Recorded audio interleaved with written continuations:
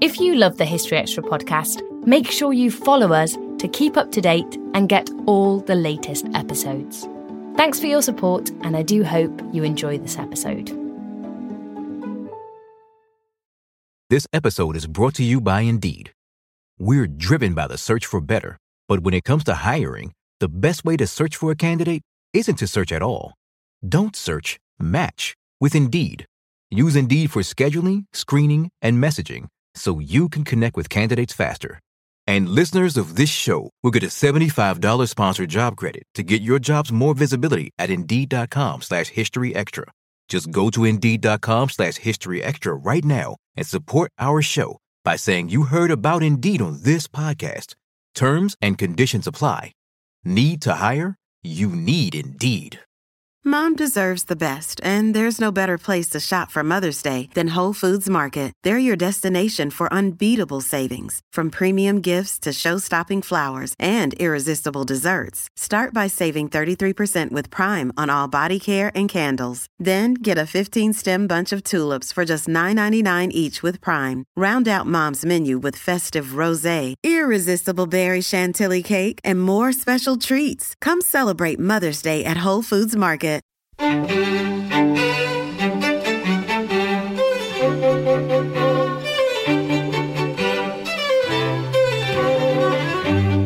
Hello and welcome to the History Extra podcast from BBC History Magazine, Britain's best-selling history magazine.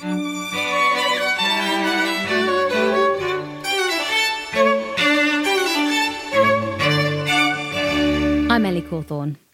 For today's podcast, we're bringing you an editor's pick, in which a member of our team chooses one of their own personal highlights from our back catalogue.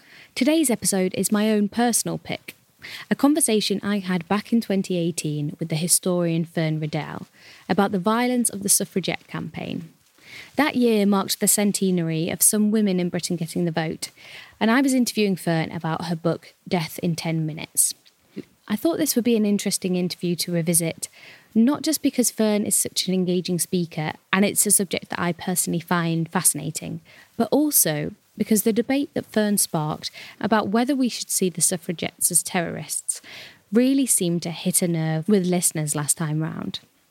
So Fern, thanks for joining me.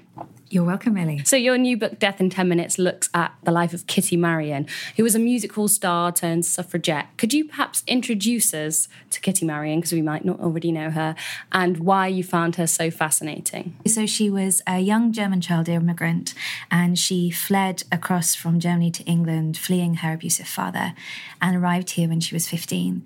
And she'd always had this dream to go on the stage. It was what she was absolutely passionate about. And she believed more than anything that women had a right to be on the stage, to be public women, and not have to trade anything, just have their independence.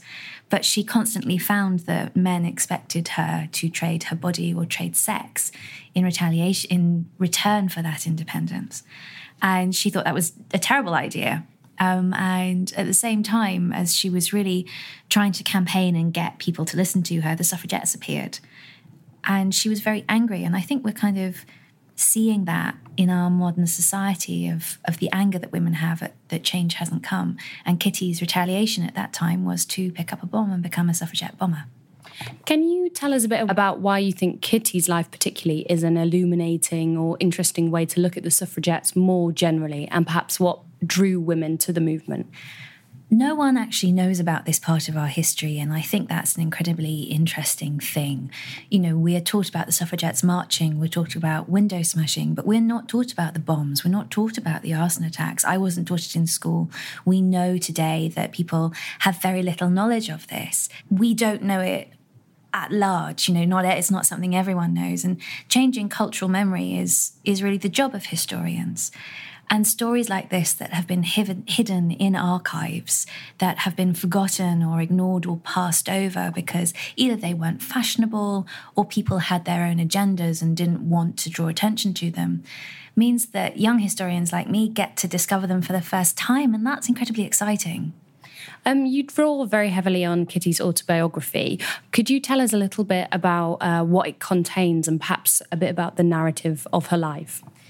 That was a real Da Vinci Code moment for me. I was sitting in the archive of the Museum of London, and Beverly Cook, who's the curator there, knew I was working on women in the music halls because I was trying to understand them. My family were in the halls when I was younger, and so I was really excited about this idea. And she said, well, I've got this unpublished autobiography of a woman who was in the music halls at the start of her career, and no one's looked at it. You might be interested. Oh, and by the way, she was a suffragette.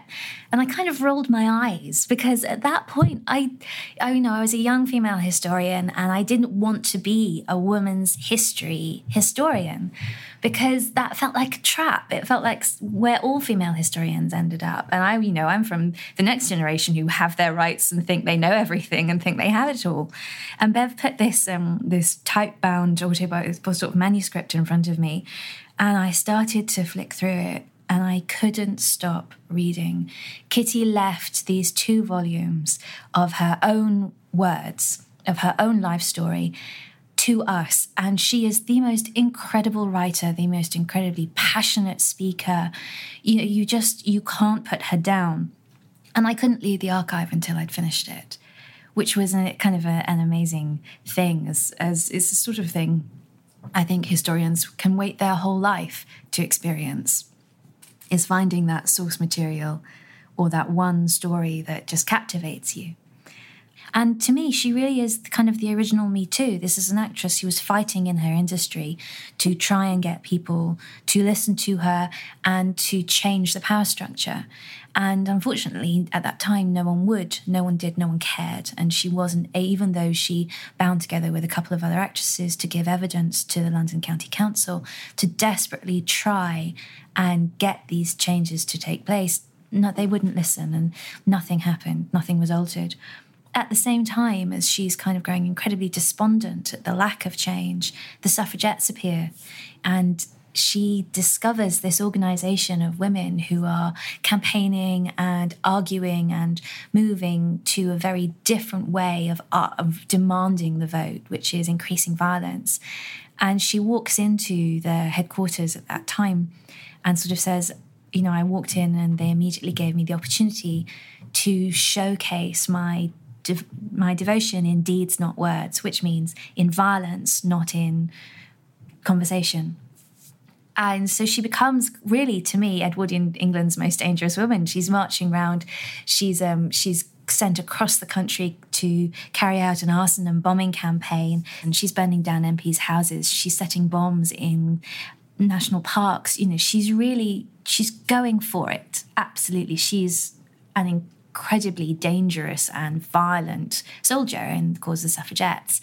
One of the results of this is that she occasionally is caught and arrested by the police, and in one sentencing is actually force-fed 242 times. It's one of the most extreme force feedings that we have amongst the suffragettes.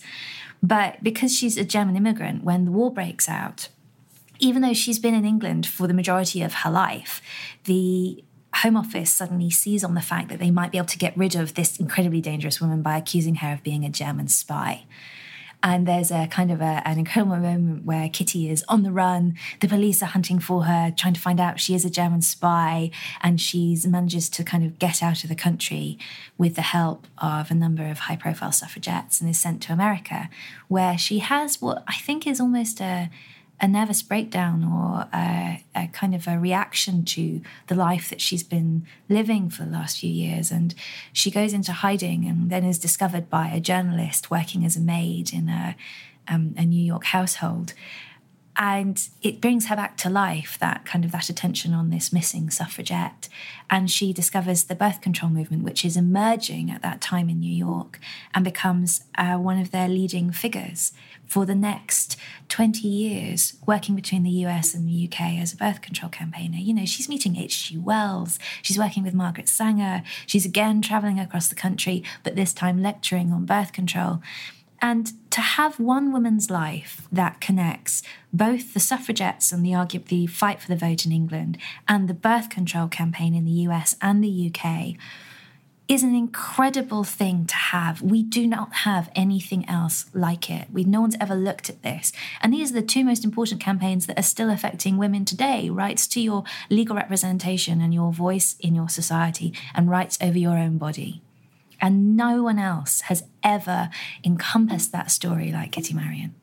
I think a lot of the time the suffragettes are written about and thought about in purely political terms. Women getting the vote, that was a victory in Parliament.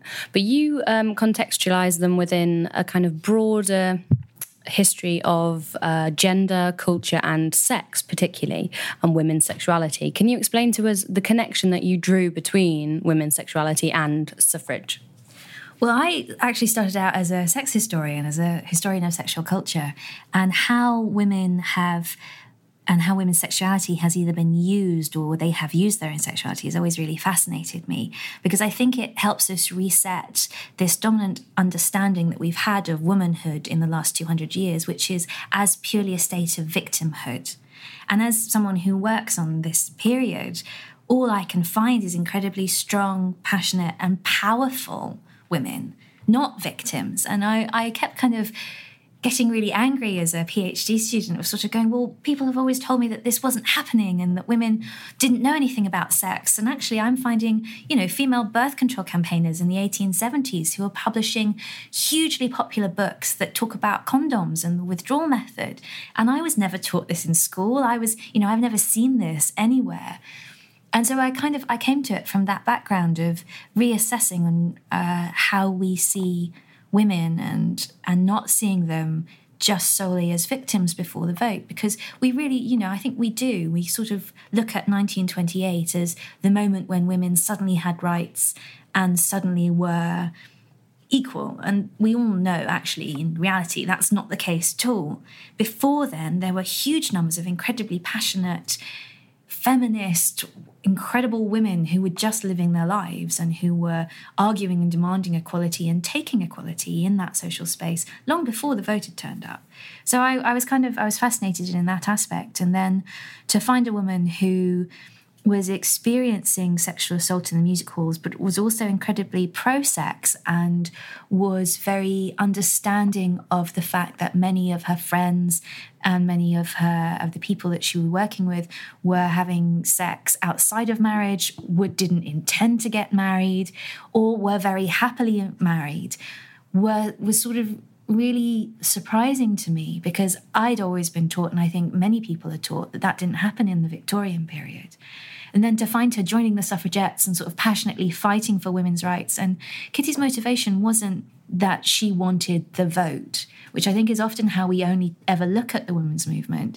It was that she wanted protection in her workplace, and she knew the vote was the only way to get it. And we forget that there was a whole host of working women who were fighting and arguing for their rights in the suffrage movement because they wanted to feel safe, they wanted independence, and they wanted to be respected as equal with men. And they didn't see any reason why they couldn't be. So it all came together, all these strands of discovering new lives, discovering new ways of thinking. For me, you cannot separate our understanding of womanhood from our understanding of sex and power. All of those things are integral to one another. Of course, because we've got the centenary of the Representation of the People Act, there's a whole big discussion and debate going on around the suffragettes at the moment and how we should remember them, which you have been part of. You have suggested that the legacy of the suffragettes has been somewhat sanitised and they have been sanctified. Why do you think that might be? There's two very simple reasons for that. One is in the 1930s, the Suffragette Fellowship, which was putting together the record from which all of our suffrage history has been built, from ephemera to memoirs to kind of everything to do with the suffragette movement at that time, very clearly decided that they were not going to talk about the bombings. And there's a good reason for this. At this time, police hadn't really decided what they were going to do with the people who had committed very serious criminal damage. When you're looking at the images of the suffragette bombs, those houses, those churches are absolutely gutted, and sort of the scale of damage is incredible. So a lot of these women who were starting to wonder if they should talk about that part of their lives in their memoirs were very aware that it could leave them open to criminal prosecution. So I think there was a desire to, on the one hand, protect those living suffragettes from criminal prosecution, or potential criminal prosecution, and also to kind of step away from that incredibly violent rhetoric and its memory, because that had always been a serious issue between the suffragists and the suffragettes, between the WSPU, who were the people committing these violent acts, and everyone else within the women's movement who didn't agree that violence was the answer. So I think that was what happens in the 1930s. And then really historians can only work with the records that they have. And so for the historians working in the 70s and the 80s and the 90s, their preoccupation was often on what happened to the women's bodies, as much as the feminist movement at that time was focused on women's bodies and our rights over them. And so they looked very much at force feeding, and they looked at the trauma and the lack of women's rights in general society. No one has looked at the violence itself. And that might surprise us, because we tend to think of history as something that is well known and decided and fully researched. But actually this bit of our history is only 90 years old. That's how incredible it is. That's how close it is to us. And so there hasn't been anyone who looks at it. The only other person who ever looked at it was C.J. Bierman, and he unfortunately died recently. And he managed to only publish a single journal article on it. That's one journal article in our entire understanding of it. And so I feel incredibly privileged to move that research forward, and very lucky to be finding all of these women and bringing them to light for the first time properly. But I hope the one thing I really hope is that it's going to inspire others to do the same, because there's so much there. Can you give us an idea of the extent of this violence? Because, as you say, for so long we've thought of it as smashing a few windows.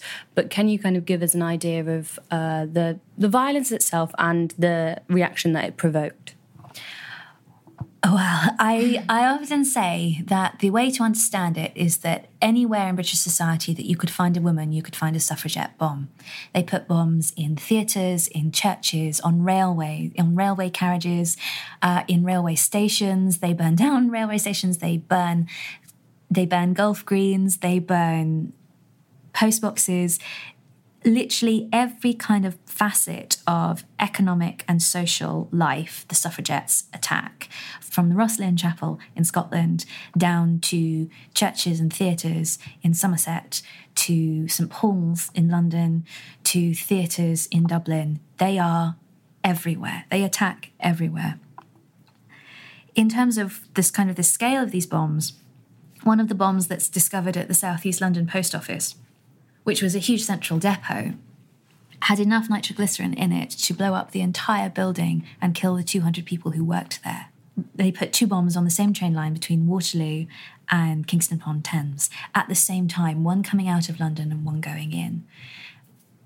This is a hugely skilled and highly organised group who are determined to terrorise the British public, and they're very open about that. Emmeline Pankhurst states very clearly, we did this because we wanted to terrorise the British public, who would then put pressure on the government to say yes to our demands. They're very open on it about it. Christabel Pankhurst was publishing in The Suffragette a double-page spread of every single attack every week, which included the huge photographs of devastation, photographs of bombs, press reports into it, underneath the headlines of Reign of Terror. They were owning their violence. They weren't embarrassed or ashamed by it. They were absolutely dedicated to it. And I think one of the things that really surprised me the most when I was researching it was just how many bombs there were. In 1 month alone in 1913, if you think they're bombing throughout 1913 and 1914, in 1 month alone in 1913, in May, there are 52 attacks, either of a bomb or an arson attack. 52 across the country. This is an incredible scale of violence, unlike anything else we've ever experienced at the time. Or really, I would say, after.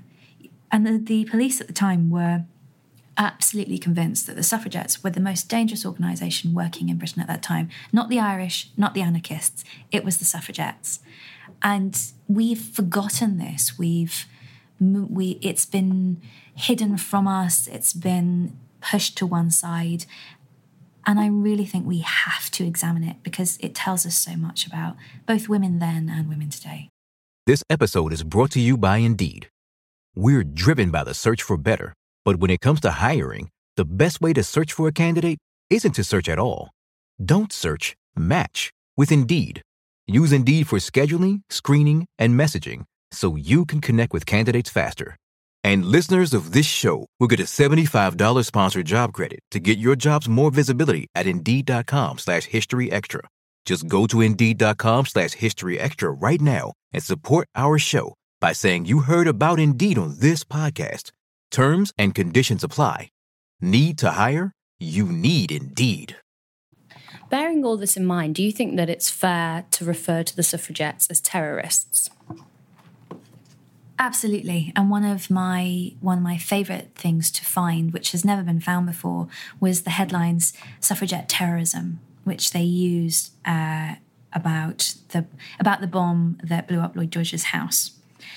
And when we know that it was referred to as suffragette terrorism at the time, when we know that Emmeline Pankhurst specifically says we wanted to terrorise the British, the Greater British Public, and we know that they are taking out communications, that, they cut down trunk telegram wires and telephone wires between London and Glasgow. That's like taking out the internet between London and Glasgow today. Can you imagine what that would do? That they would put serious phosphorus chemicals in post boxes that resulted in horrendous burns on the postmen who were emptying those or finding them later. That they were putting bombs on public transport, that they were hoping to target timber yards, that they burned, that they absolutely gutted and put bombs in MPs' houses and churches and theatres. This is everything that we understand as domestic terrorism today. And it is everything that they understood as domestic terrorism then. The question of whether or not we should call the suffragettes and the WSPU terrorists is redundant to me, because they are, and they were proud of it then. But there's a very old quote, which is, "One man's terrorist is another man's freedom fighter." So we have to it makes us ask very uncomfortable questions about how we understand the fight for civil rights. And when you're looking at civil rights organisations across the board, across the world, every single civil rights movement has an extremist, violent element. From the fight for civil rights in America to the fight for domestic rights in the UK. And you have to remember, the suffragettes justified their violence by saying that the Chartists in the 1930s had attacked and burned down and attacked Bristol very violently, and that's why women were justified in being violent. Christabel Pankhurst herself states that if men are going to use bombs as a weapon of war, why should women not do that too? They really were committed to showing that if you aren't going to listen to women speaking, if you're not going to understand that women have the same capacity to speak and talk as men, we are going to show you that women have the same capacity to fight as men and to scare you and to terrorise you as men can. And it was really a very dramatic, dangerous grabbing of equality, demanding of equality. They weren't going to take no for an answer. So ultimately, to what extent do you think that the violence did contribute to women getting the vote? There was a lot of public backlash against it. It made people very hostile towards the suffragettes. So do you think that it did contribute to the Representation of the People Act in 1918? Absolutely. And I think you're right there to pick up on the fact that there was a huge backlash by the public to the violence. And I think that socially the violence was detrimental. I mean, it definitely drew a number of other women who felt as Kitty did, desperate, ignored, and were horrifically radicalised by the violence they had experienced in society themselves that led them to carry out these actions. But one of the factors that I don't think anyone's really acknowledged before is what impact the violence had on the government. We know that during the First World War, Emmeline Pankhurst actually advocates being sent to Russia in 1917, which had just had a huge social revolution and granted women the right to vote, that she should be sent to go and talk to these hopeful new allies as the leader of one revolution to another. And she is sent. The government agrees. And, that's kind of an incredible thing. If you think this is the leader of your most dangerous domestic terrorist organisation, is now being sent by the government to talk to the new revolutionary leadership in Russia. So if you think that she's sent to Russia as to speak to the leaders of the revolution, and I think there's a very clear kind of threat there, pressure towards our government that when the war is over, if you do not pay attention to, if you do not do something to give women the vote, imagine what my organisation will carry out again.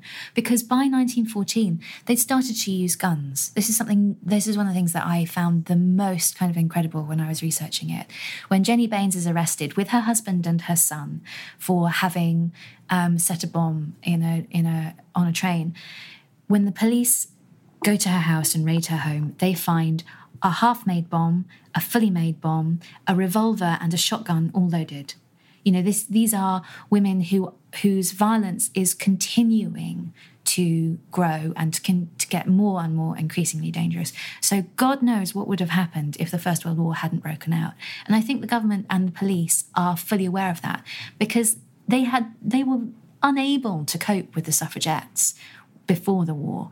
Imagine trying to put a society and a country back together with the social and economic damage that the First World War did, and then you have the risk of a terrorist organisation kicking off their violence again.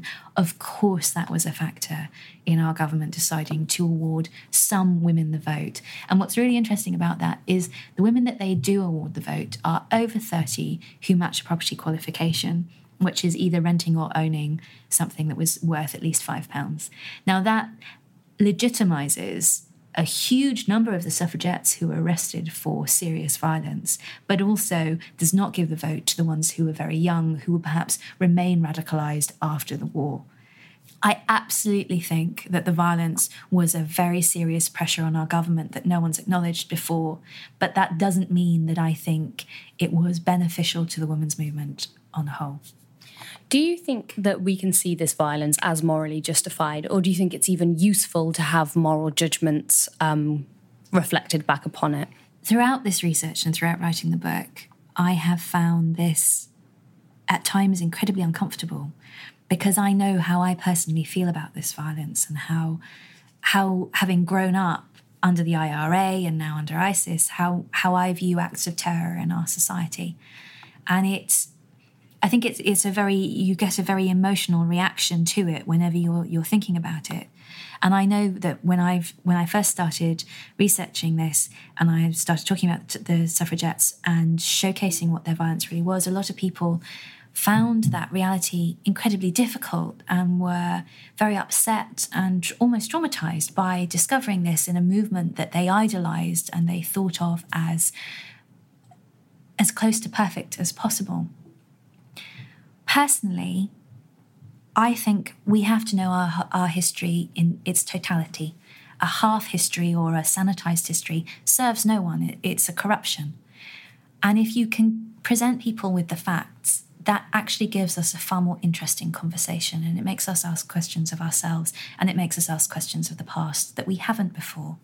And history isn't easy. It shouldn't be comfortable. It shouldn't be something that, is safe. It should always challenge you. It should always be challenged. And that's why we have to look at these women and we have to understand their motivations and understand how people have fought for our rights.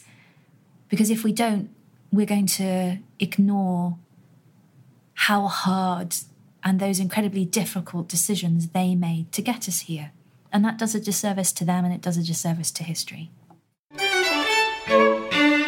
That was Fern Riddell. We'll have more editors' picks coming up for you over the Christmas period, so keep refreshing your feed for those. And if you've got some time to kill between the board games and the mince pies, then head over to historyextra.com for a whole treasure trove of podcasts, articles and quizzes on all things historical. Thanks for listening. This podcast was produced by Ben Hewitt and Jack Bateman.